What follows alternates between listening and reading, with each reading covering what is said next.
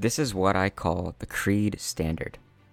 Short episodes to remind us of how to respond to the world with our best, and the mindset we have to maintain to uphold our promise to be better humans. Don't expect perfection. Don't expect to be flawless. Just remember that standard. Wow. So how is everybody handling the new year already? We're almost a month in. It's been my birthday. That was awesome. I went on just a small trip, just a solitude, be by myself, think kind of trip. A few of you know about it. It was good.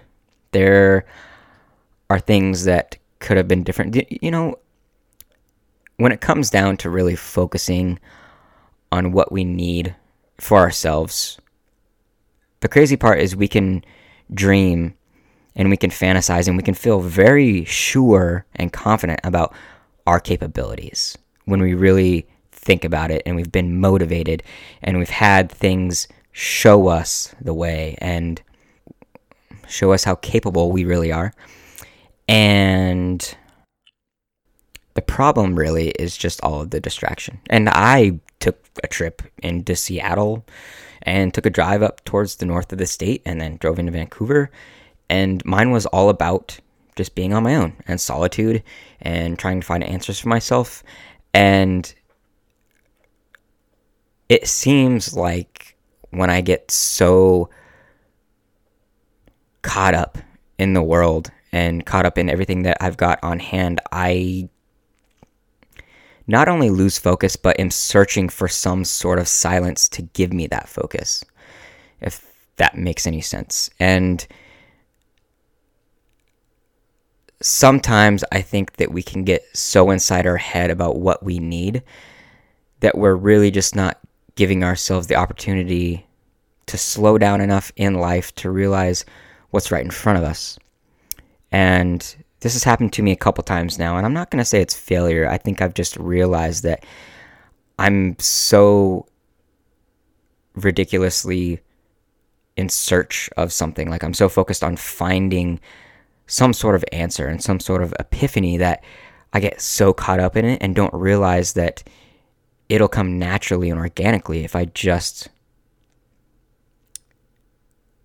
live the way that my mind and body and heart tell me to sometimes.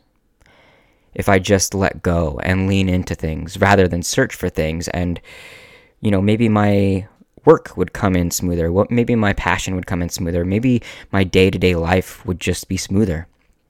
And with how the world runs now, maybe that's what it takes for all of us, is to really slow down and pay attention to our emotions and how we want to react and how we want to connect. Because I think the fast pace gives us stress, and that stress takes us off focus of what's really, really important, right? And actually, that is the KREED standard we're going to talk about today, is focus. So let's get started, eh?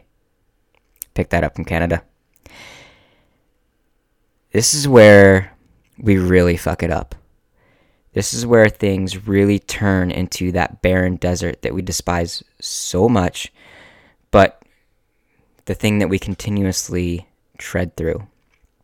I remember the first few months when I started to open my eyes to what I was really capable of. Before I knew what I was going to really do with my life and where my focus laid completely 100%. And I was so fucking hyped about what was to come, even though I hadn't had it figured out yet. And I was visualizing my glory and my freedom before I even knew what it was to really visualize my goals. Before I really knew that it would take a detailed idea of what I wanted to actually make it attainable. I remember where all I could think about was, what could I learn? What has the world been lying about? What has it been hiding from me? How can I remove myself from this mess? Where's my clarity?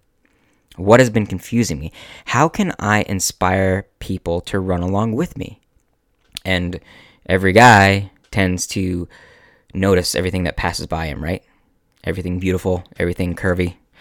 And I was just too into what I was becoming. And I appreciate that time then.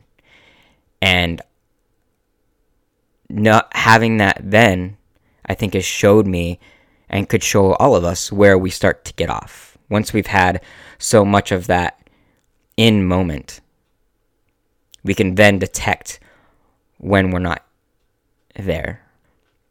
Dude, I was ignoring women. No offense, ladies, but that's when it's really good. Guys have a homing beacon when it comes to our goals. We may acknowledge the exterior world, but it's not our priority. And that is the flow, and that is the beauty of life. And that is when a man really feels true to himself and really feels his masculinity and his manhood and his character and his personality all coming into play because he knows what he's after. Think of when you were a teenager.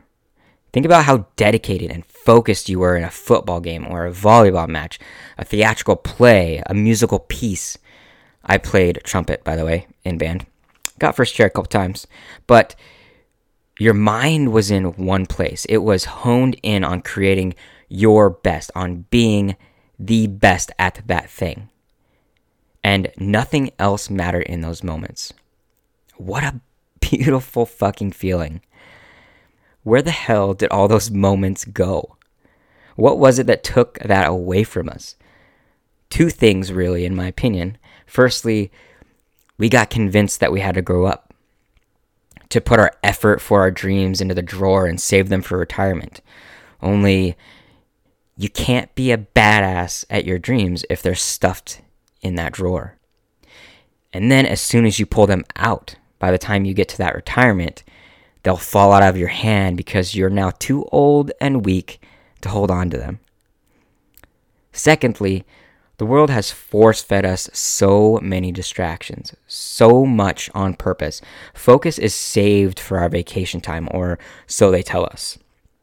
They fed us this American dream and had us become their sheep until we're aware enough and mindful enough to know that we've been led by a shepherd this whole time. And there's so much social media, marketing, and needs, quote-unquote needs, that they put in front of us. And we can't focus on shit for more than a few minutes without thinking on something else. Our brains do best at doing one thing. Forget multitasking. Just fucking forget it. 10% at 10 things constantly is incomparable to doing one thing at 100% or 110%. Depends on how you see the world. This new huge influx of information is causing us to just burn out, man. And we are meant to take the task at hand and dominate it. That's where our greatness truly shines, not multitasking. I mean, does an NFL player think about anything else but the game when he's playing it? Hell no. Does a gymnast think of anything but a perfect routine? Of course not. How about a writer, since that's a long-term focus? Still no. A writer has to sit and focus in for hours at a time to hit a deadline. Truly, as our greats today and the greats of yesterday prove, they dedicated to one thing. They talk about being obsessed. They talk about outworking everybody else. So doesn't that make sense? They may have been great at many things, and all of us can be, but what are people most known for? How great they are in a particular area. That's why everybody looks up to them, because of how expert, how niche, how specialized they are at this one thing. That's what makes them so amazing. Has anyone really ever become famous, successful, wealthy for having a title of best multitasker? We have so much time to do so many things, but we're wasting it on trying to multitask and trying to have all the things, and we're burning out. Our first world lives allow us to accomplish so much. We have so much opportunity, and we have so much liberty and freedom.